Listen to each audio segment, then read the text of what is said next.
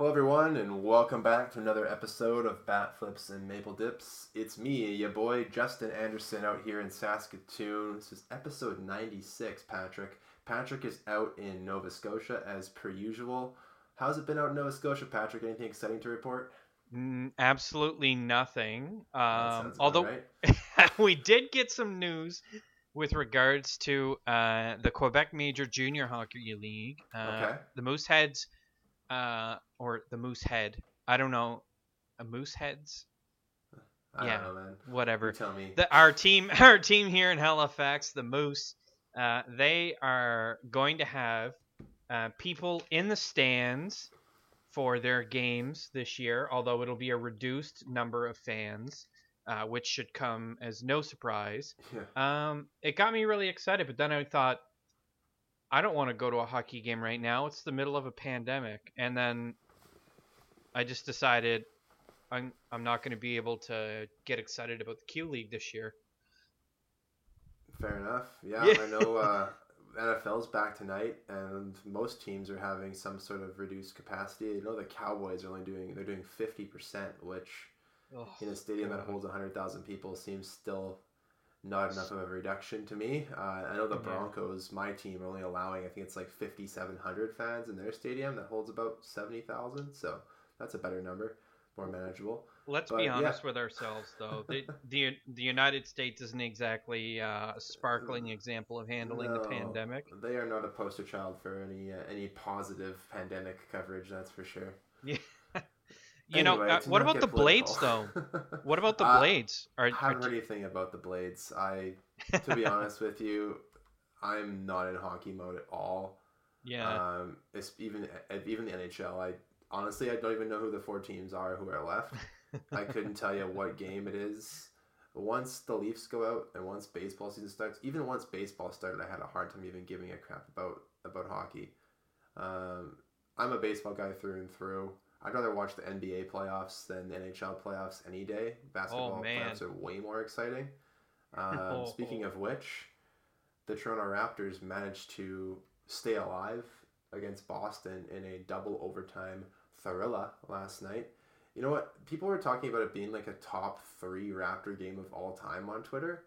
And honestly, for me, like, I don't even think it's close to being the top 10 Raptor game. Like, sure, it was a double overtime win, but the sloppiness on offense, I'm proud of them for like grinding it out. But the fact that they just didn't look great until like the middle of the third quarter, I don't think that puts it in like the classics, like obviously the shot in Game 7 against Philly last year, Yeah. or the double overtime game against Milwaukee Game 3 last year in the conference finals when they were down 2-0. I Yeah. think that's a way better game. Obviously, there's some older Raptor games too in the playoffs, but I don't even think this is close to a top game in history. What are your thoughts on that?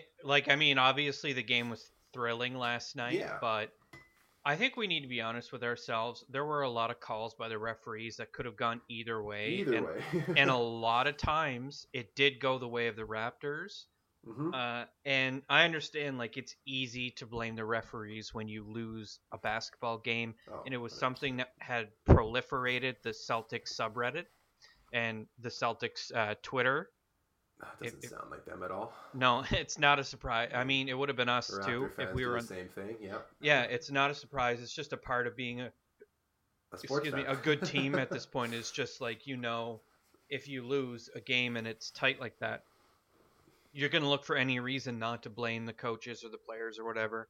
But I mean, Jason Tatum hit a clutch three in Yeah, the closing he's been seconds of the playing game. He has so been, well. yeah, he's been great.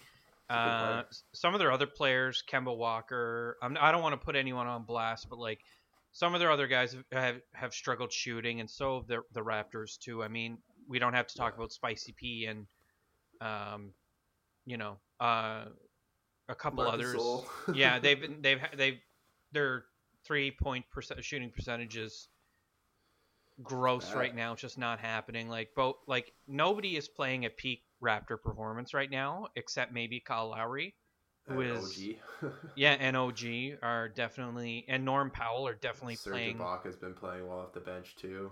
But the thing is, like, they're not getting the clutch stuff from like Fred VanVleet No, and they're not getting the clutch stuff from Spicy P, and like it they'll bounce back. Like game 7 is going to be do or die, and they've got no choice. Yeah. I don't think they're going to sit back and let Boston take like a 20-point lead into the half or Hey man, the Bucks are out.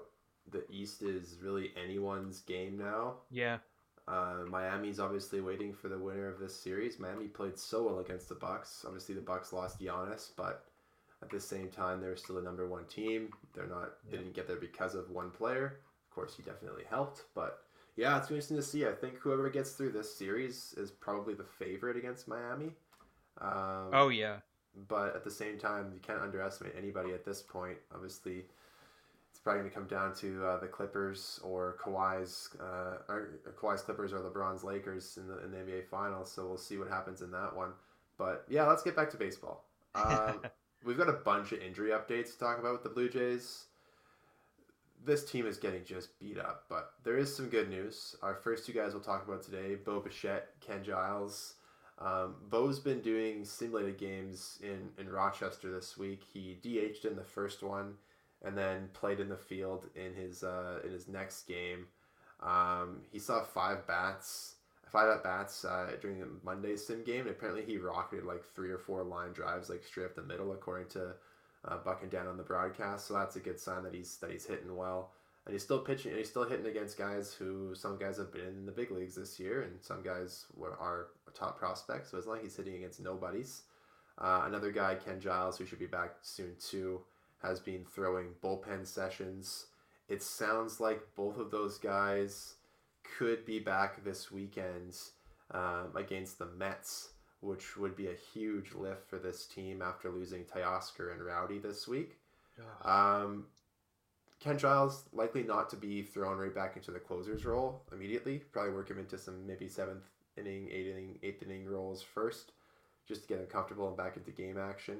And that's fine because, I mean, we saw Rafael Dolis close a couple games this week and actually look really good in the closer's role.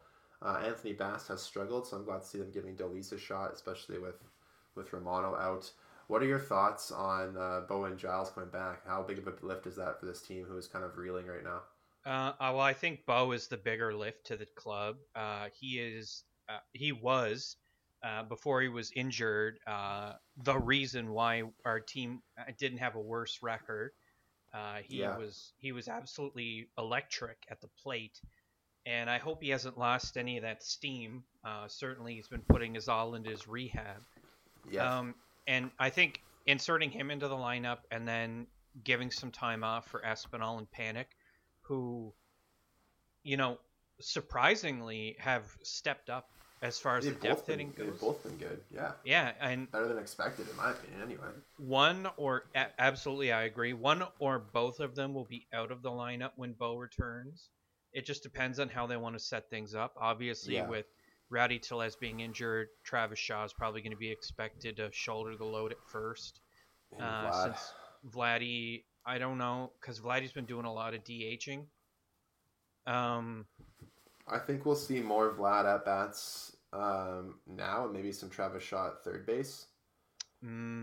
Yeah, but see, Santiago Espinal has been hitting well too, and so is Panic. Both guys are batting quite well right now, and they're seeing the ball well. And I don't know at what point you want to pull them out of the lineup while they're hot.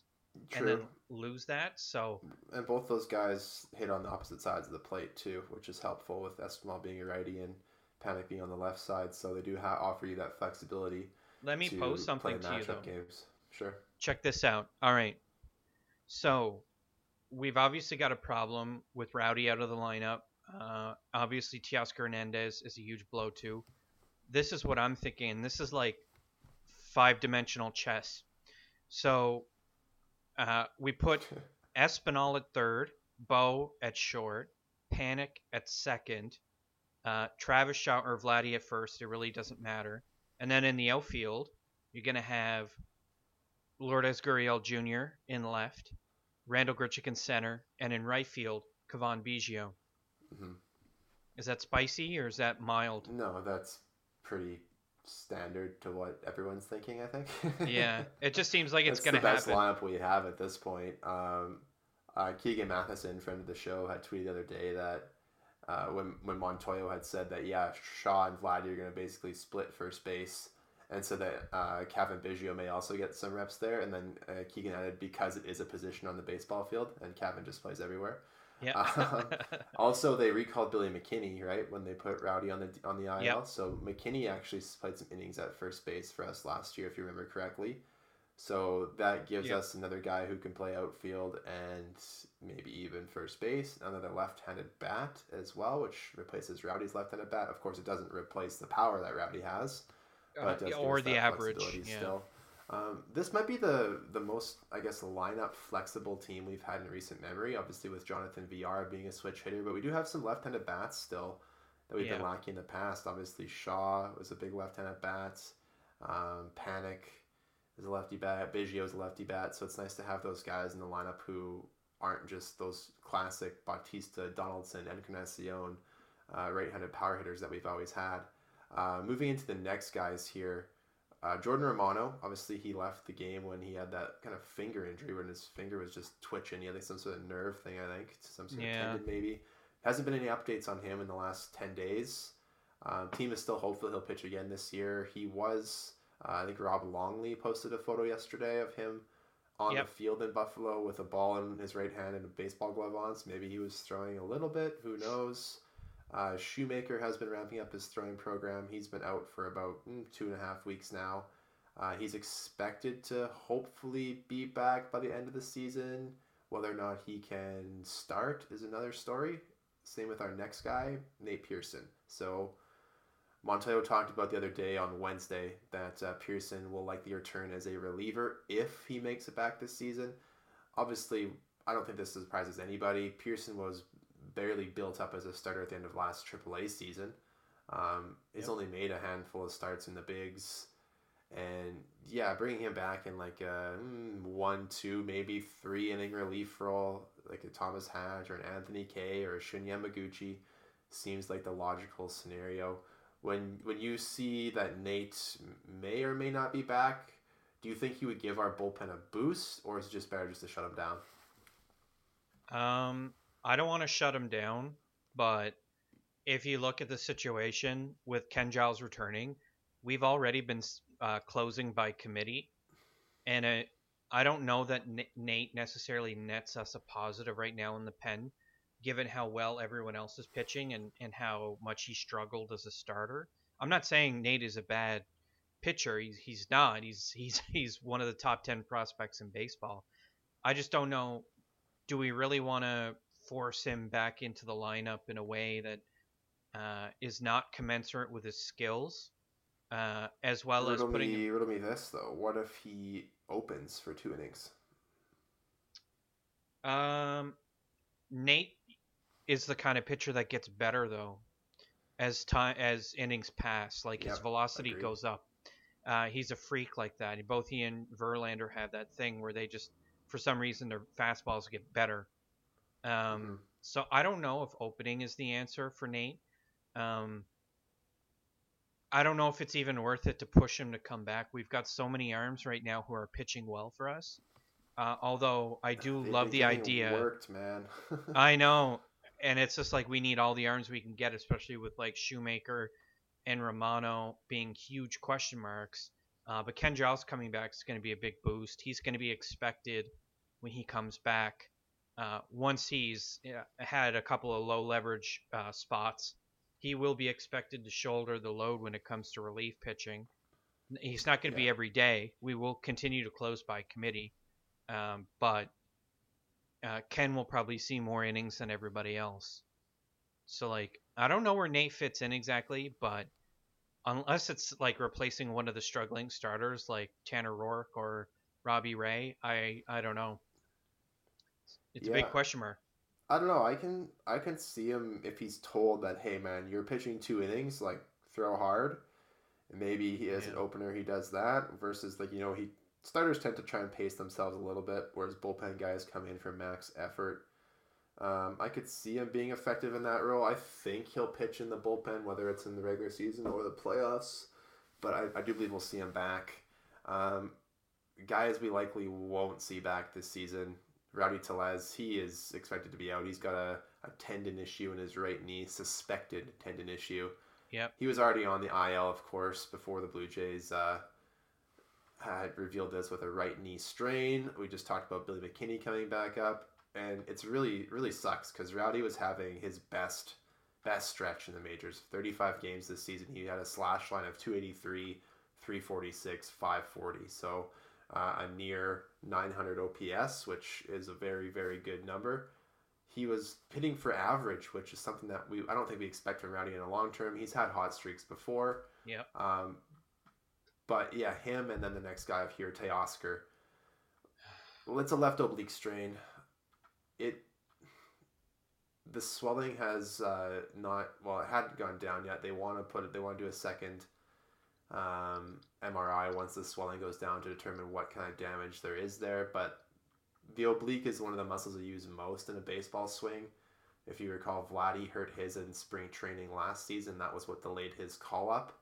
We've had other guys in the bigs strain theirs before. I think Aaron Judge had a couple of oblique tweaks last year for the Yankees. We know how hard he hits baseballs.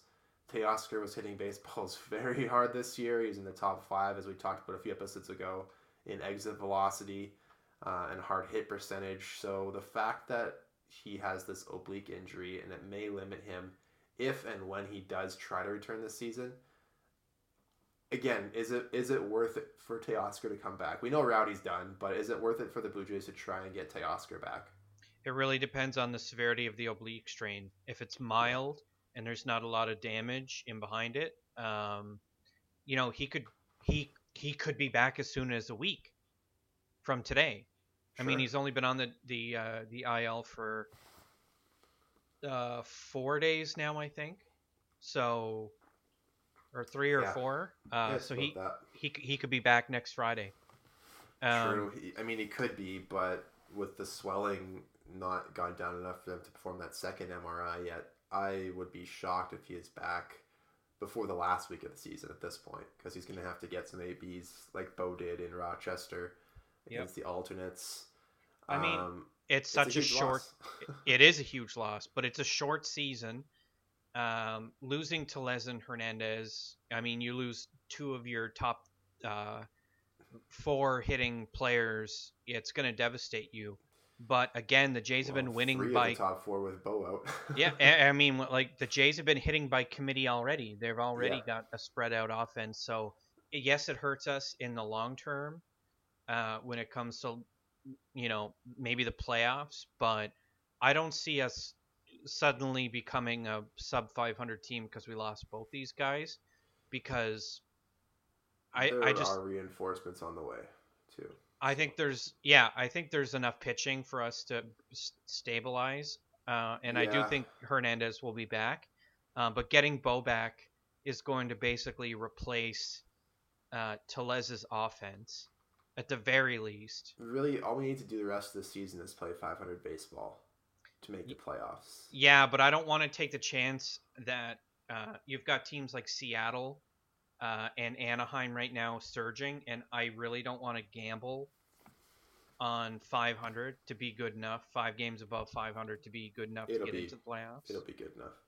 It probably will be, but the thing is, we still have to pound the Yankees every opportunity we have, and I just don't want to.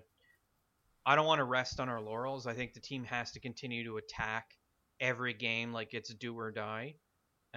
Just because there's not enough time. It's a short season. And that's why these injuries suck too, is because these injuries typically you would see them, a lot of these guys would go on the 15-day or 10-day IL and then maybe an extra 3 or 4 days and then be back, and it's not a big deal. Bo has been out for almost a month and it's killing us. And Rowdy's injury, he'd probably still be 60-day IL minimum. Teoscar Hernandez would probably be back within a month. But because there's not a month left in the season, to say he's done for the season is just, it's short term. Yeah. And yes, it's shitty, but we just kind of have to suck it up. This team wasn't meant to make the playoffs this year, and this team wasn't meant to compete. The fact that they are shouldn't necessitate us rushing back injured players just to get an extra win or two to get a playoff spot. Agreed. Yeah, and I mean this next guy that's injured, Wilmer Font, isn't really going to help us get back to the playoffs anyway. If he does come Nope. back, he's been pitching quite poorly. He's allowed 13 earned runs in 13 and a third innings, ERA of 8.78. He's been one of the weaker arms in our bullpen. Of course, we used him as an opener last season. I think that's probably where he is best deployed. Yes. He was likely pitched his last game in a Blue Jays uniform, if I think a lot of Blue Jay fans had their way. It would be surprising if he comes back. He's on the 10-day IL with a right shin contusion. That covers injuries. Obviously, Bo and Giles are coming back soon. Hopefully, Romano can get back. Maybe Shoemaker. Rest of these guys, Pearson, Telez, Teo, and Wilmer Font will likely not be back, but Teoscars has the best chance. Tanner Roark. Let's talk about this guy for a second. So, in the last game against the Yankees, which was yesterday, the Blue Jays did end up losing 7-2 to still win that series 2-1. Davy Garcia, great start for the Yankees. Short little guy, threw 7 innings of 2-run baseball. Really, I thought he pitched really well. I thought him on my dynasty team, so having him, that's the future for me in my dynasty league. So I was actually kind of happy that he pitched well. Nice to get to watch those prospects play when you draft them in dynasty like 2 years ago. But Tanner Roark is not happy, so he was pulled after the 4th inning yesterday, Patrick. He did give up 2 hits, of course, in Tanner Roark fashion. They were both home runs, solo shots, only threw 67 pitches. So he had seen the order twice. So Tanner Roark is mad that, in quotes, the computer is deciding when he comes out of games. Well, Tanner, the biggest problem for you, my friend, is that your ERA going through the order for a 3rd time this season is 9. That's not a made-up number. He is an ERA of 9 going through the order the 3rd time. That is why you were pulled, Tanner Roark. Maybe if you had some better numbers against that order the 3rd time and weren't serving up home runs like it was your day job, you would be going in deeper into games. So only 2 pitchers, Patrick, have given up more home runs since the start of June 2019. One of them is Robbie Ray, his new teammate, which also bodes well for the Blue Jays.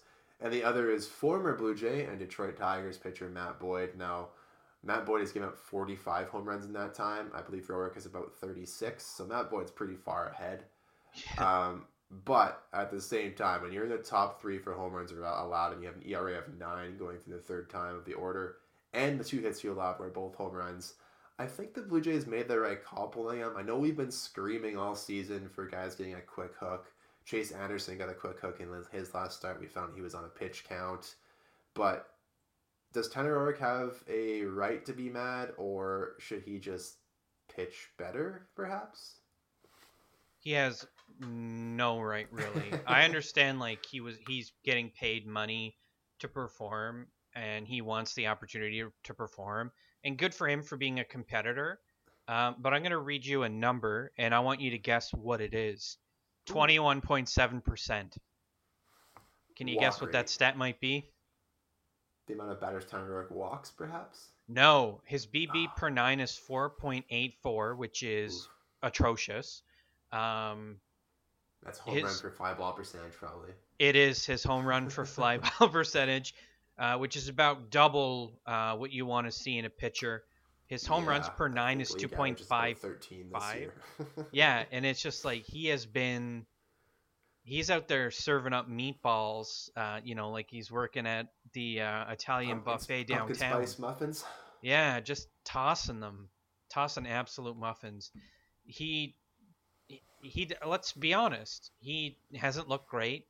The walk rate that we wanted to see from him from last year, of 7.1%. No, it's actually 11.9% this year. Yeah. His strikeout rate is down. His Ks per walk is down. His batting average is up. His whip is up from 1.40, which is already borderline, to 1.73. Yeah. He's leaving 81.3% of guys on base, which is great. But sorry to say, Tanner Roark, but the computer tells me your FIP is 6.80, and you're a negative 0.3 WAR player. Numbers don't lie. Your stats aren't good. Um, I mean, we could go on and on and on about advanced Yeah, statistics as far let's as not bother with him. It's not worth the time. he's not. He doesn't have a leg to stand on in this No. particular argument. His numbers look like shit, and when they're like shit, you get yanked a lot quicker. Um, by the way, very interesting to me. Tanner Rourke whining about getting pulled after 4 innings. Taiwan Walker only pitched what 4 or 5 innings in his start. No, Yeah, couple hits, couple walks, a no lot of runs. walks. Uh, no runs from what I recall. The team Yeah, went on to win the game. yeah. I was mentioning So before the show, right? I think if Ross Stripling didn't come in and kind of serve up a bunch of home runs and other runs to the Yankees, I think maybe he wouldn't be complaining. But because we lost, he's just a little bit mad about it. But moving on, let's talk about some playoff standings right now. So the Blue Jays currently sit in the fifth seed in the American League playoff race, which is based on their second place standing in the American League.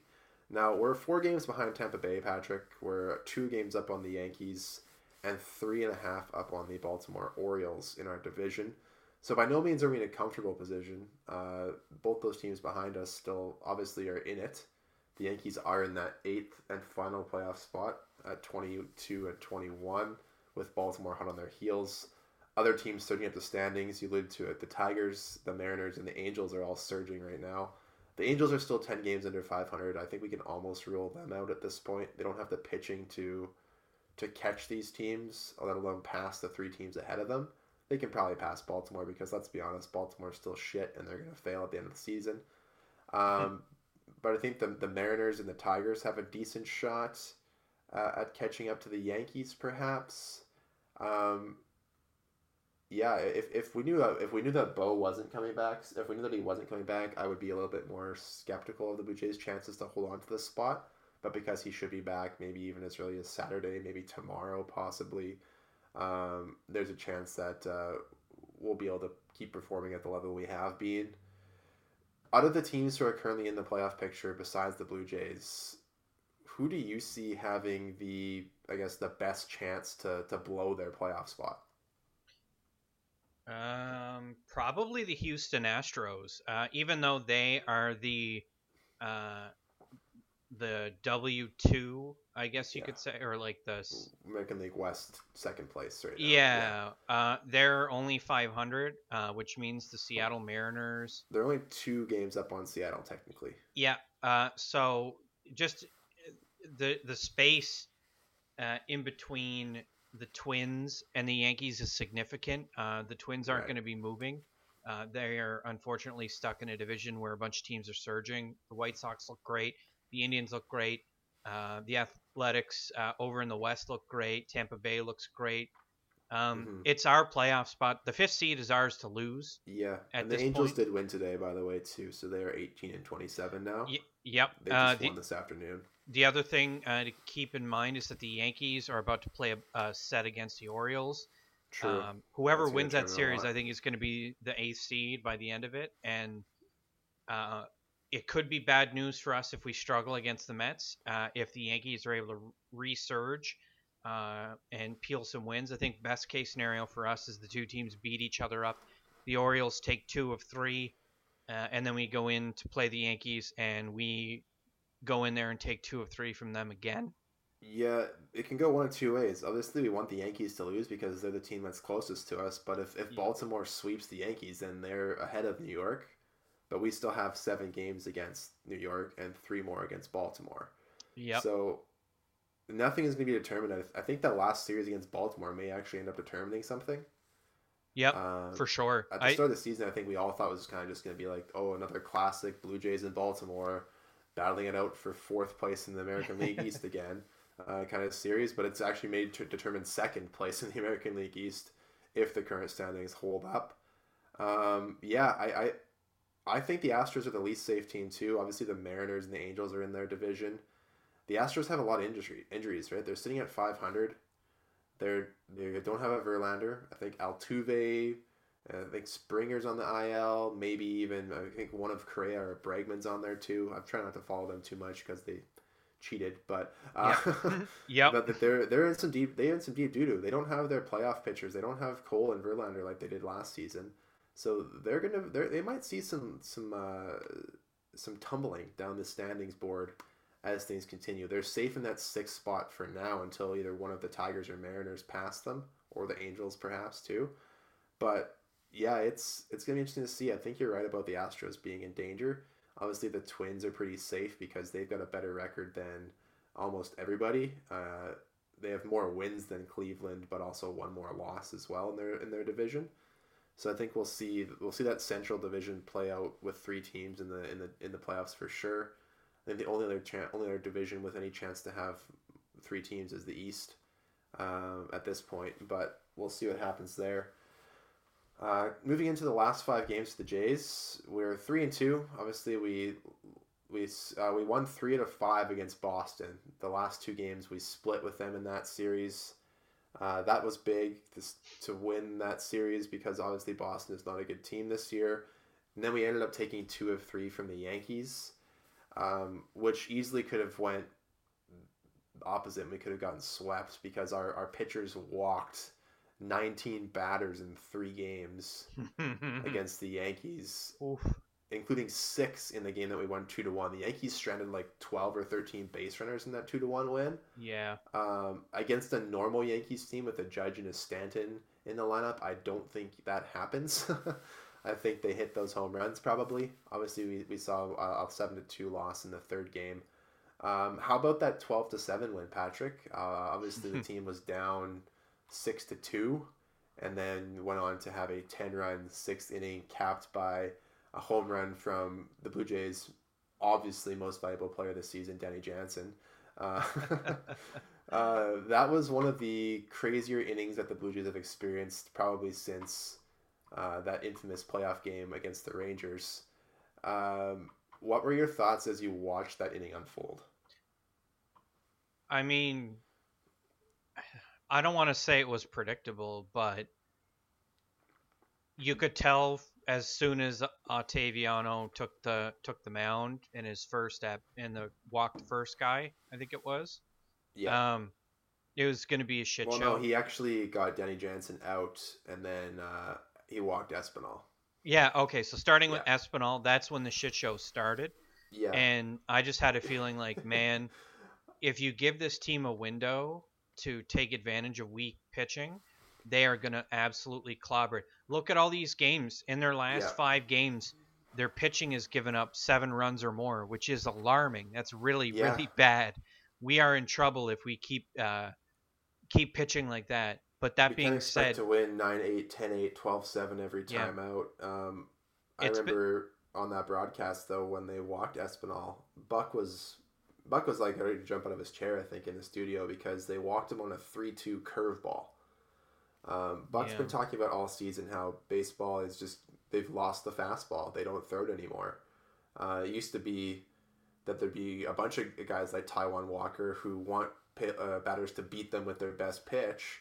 And most of the time your best pitch is going to be your fastball. I mean, it should be. If you're a guy who's coming there just to throw junk, I mean, R.A. Dickey did it with the knuckleball. But if you're just a junk pitcher, you're not going to last long in the big leagues because once guys figure out that you can't throw a fastball, they're just going to sit on your breaking pitches. And if they're not in the strike zone, you're going to do what Ottavino did and just walk a ton of players. So I'm with Buck on this one. I know I'm usually not in agreement with him too often. But in this particular case, when you've already got one out, you're facing the number 9 hitter in the lineup, and you'll walk him on a 3-2 curveball, that's Bush League. Yeah, it's bad. It's a bad look. To be honest with you, though, like, I think it says more about the quality of the Jays hitters and the depth of the lineup rather than how bad the Yankees are right now. Although the Yankees are definitely a bad team, and they don't deserve to make the playoffs. And I really wish we had swept them because it would have been very funny, especially with all the crying that was going on in Yankees Twitter land, as well as their subreddit. Oh my God, the tears are delicious. Yeah. The Yankee subreddit right now is transformed into a Yankee Candle subreddit, and it is some of the best Oh my God. baseball related material out there right now. They have just given up on their team, and they're using Yankee candles and to make analogies about the actual team. it's very tongue in cheek. Obviously, they're all Yankees fans. They know quite a bit about baseball, and it's very tongue in cheek. It's fun. It's fun. It's fun to Yeah, watch the Yankees that's like when the lose. Blue Jays were a Ripley's Aquarium theme subreddit for a while there last season when we Yeah, couldn't win. exactly. Um, It's funny when garbage teams, their subreddits turn into something different. let's look ahead a little bit here. So over our next few games, next like was it 8 games, we've Yep. got 2 starts lined up for Chase Anderson. We've got 2 from Robbie Ray, likely. We've got a Roark, a Walker, and a Ryu, as well as potentially a bullpen day on Saturday against the Mets. Maybe some sort of like Julian Merriweather, Thomas Hatch, Shunya Maguchi type of day. Yep. We face Jacob DeGrom tomorrow. He's been a beast. He's looking like he may win another Cy Young award. We also will see Davy Garcia again, who we lost to last night against the Yanks. And we'll see Garrett Cole and Masahiro Tanaka in that series as well. So we've got Garcia, Cole, Tanaka in that next Yankee series. The Phillies for our doubleheader next Friday have not announced their pitchers yet. That'll be determined closer to. But they've got guys like Aaron Nola, or what's his name? I don't know what his name is. I can't remember. And Jake Arrieta as well on their team. So we'll see some good pitchers most likely. But obviously there's 3 pitchers you don't like to see there: DeGrom, Cole, Tanaka. This is gonna be a tough stretch. I mean, the Mets aren't a playoff team right now, but they are dangerous enough that they can do some damage, especially with the guy DeGrom on the mound. They could win 1-0, and DeGrom could go 9 innings against us. Yep. You've gotten our notes here, and I agree with you that that series against the Yankees could be the season-defining series. If we don't manage to take 2 of 3 from the Mets, and say the Yankees sweep Baltimore this weekend, we could lose all of the ground that we just gained, and our season could be in savior mode by the time we face Philadelphia next Friday. These next 8 games, if we don't go 500, it's going to be tough. It's going to be really tough. Yeah, the thing I'm really concerned about is like looking at these matchups. I'm wondering, and again, this is like 5-dimensional chess thinking. I am cool with the idea of bumping Taijuan Walker's start down and go Anderson, bullpen day, Robbie Ray, Hyunjin Ryu in the opener, and then have the second one be something like a Ross Stripling day. Because like look, Garrett Cole's probably gonna mow us down. I don't want to waste a good performance from Taijuan Walker, and I really don't want Tanner Roark to be the guy that might end up playing a rubber match. Rourke versus Tanaka is not a good matchup for us, and I would be down with us supplementing the lineup by just kind of conceding the fact that Garrett Cole's probably going to destroy us, and then have Walker versus Tanaka in the finale. But I know that's probably not going to happen, and it's probably too far out there for management to kind of consider something like that. Yeah. But I mean, like I don't know, we have the arms that can pitch multiple innings. I don't see why we don't do it. A bullpen day versus Garrett Cole. Can you imagine if we got a win on that day? Like that's That'd amazing. be amazing. Yeah. But instead, we're gonna burn a Taijuan Walker start against Garrett Cole, who's probably gonna shut us down. It's a start at Yankee Stadium. I don't think you can ever burn. I don't think it's ever burning a start. I think Garrett Cole has been allowing home runs this season. So just because we see him on there, I mean we've faced some other good pitchers this year who haven't pitched well against us. So we lit up Blake Snell once this season. So I don't see any unwinnable games on here. There's some games that on paper don't look so great. Obviously the game tomorrow against DeGrom doesn't look great, but again, you never know.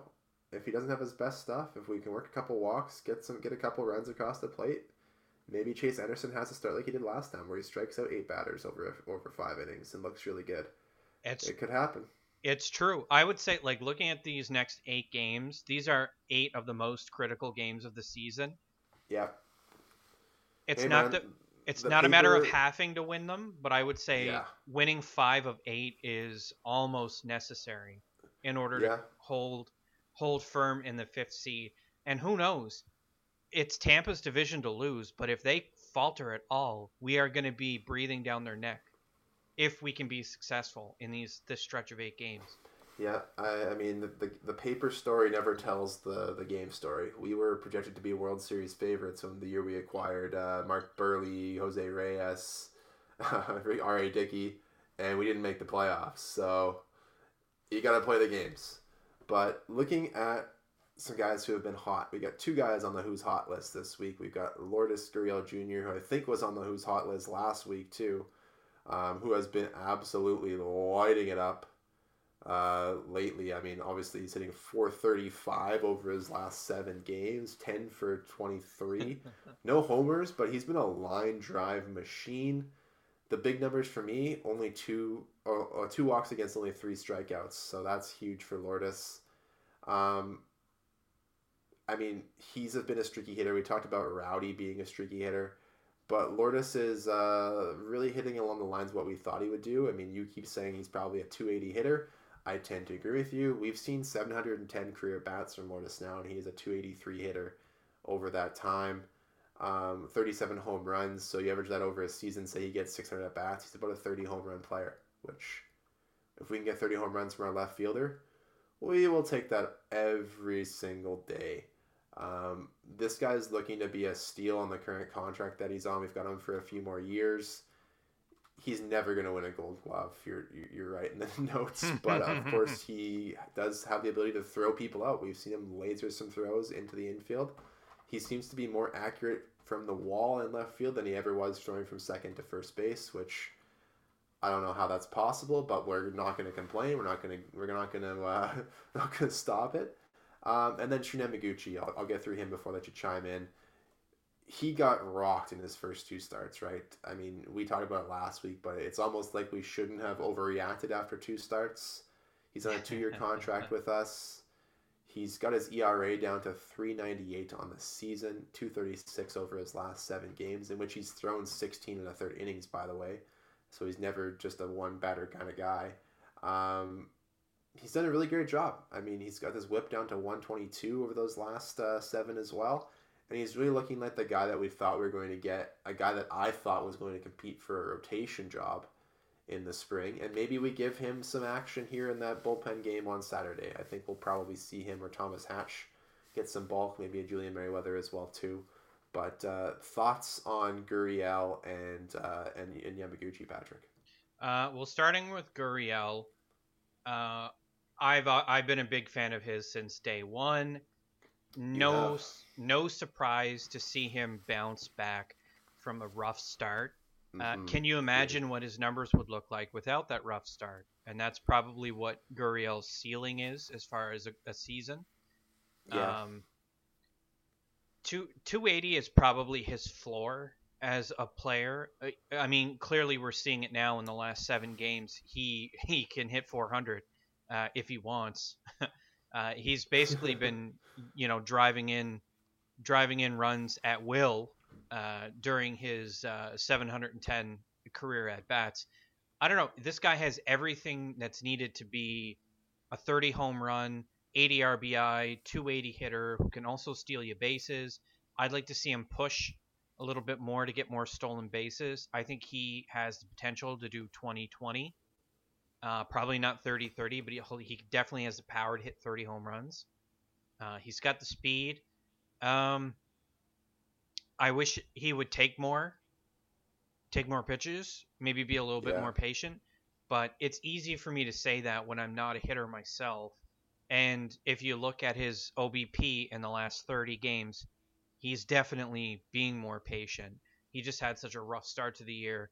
The whole Jays team did, though. They were struggling to try to get guys on base. Everybody was trying to hit the ball 500 feet to get the home run to get the team back in a spot where they're winning. He is exactly what you want in a 3-hole hitter. I would have him hitting third every game, no matter what. That's just me. I like what he has. I would have something like Biggio, Bichette, Gurriel, and then you can take your pick between Teoscar Hernandez, Vladdy Guerrero, and Rowdy Tellez, whoever's healthy or whoever's hitting hottest, and then just kind of mix and mash those guys from 4 to 6.